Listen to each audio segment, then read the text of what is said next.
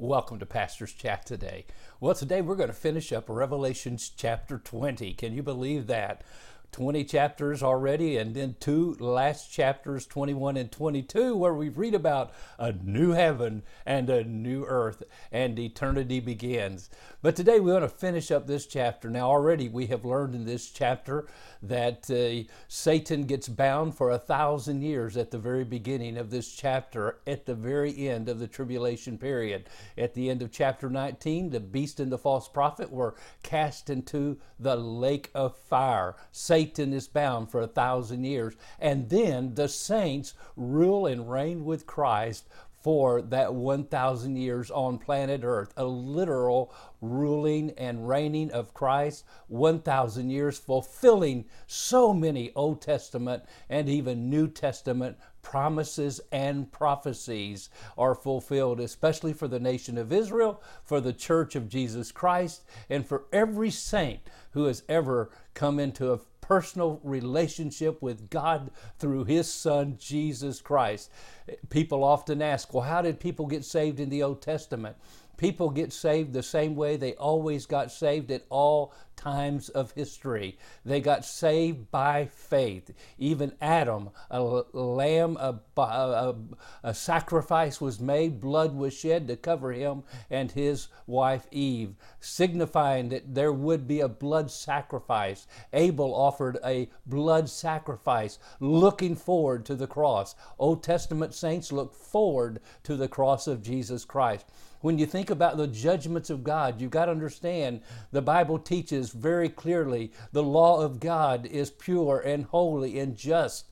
God's law is God's holiness and glory Himself, the perfection of God, which no person in now our sinful natures can live up to. And when we break that law, we face the punishment of that law, and that is the wages of sin is death. The soul that sinneth must surely die. There is the judgment of God for sin. It's always been from the very first sin that was committed when Satan in heaven was cast out because his heart was lifted up with pride. You see, at the root of every sin is pride. Pride that says, I'm going to do it my way. I'm going to have my way. I'm going to set myself up as my own God. Remember, the very first sin committed on planet Earth happened because Satan deceived Eve into telling her, if you eat the fruit of this tree, you will be like God, knowing good and evil. In other words, you will be your own God. You can decide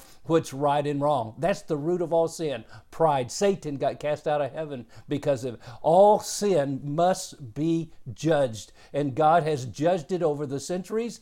And in the Old Testament, they look forward to the cross to escape the punishment of death and hell and eternal damnation, separation from God by looking forward to the cross.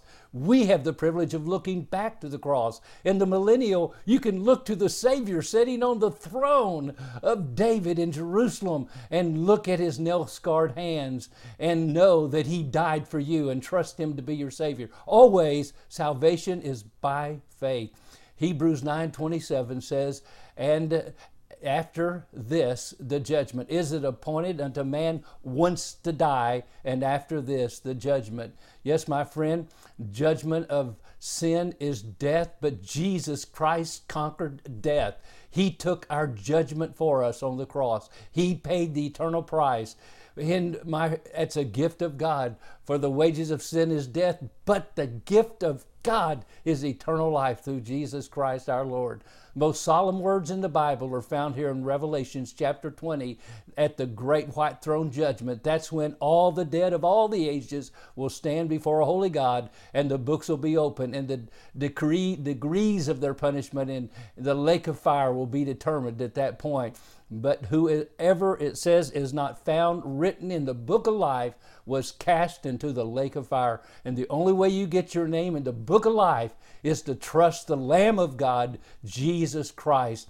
And my friend, your name gets written eternally in that book, and you don't have to worry about facing this judgment that is in the last verses of Revelations chapter 20, most solemn words of the Bible. And whoever was not found written in the book of life was cast into the lake of fire. But my friend, today, trust Jesus Christ. God bless you, and you have a wonderful, wonderful day and a great week.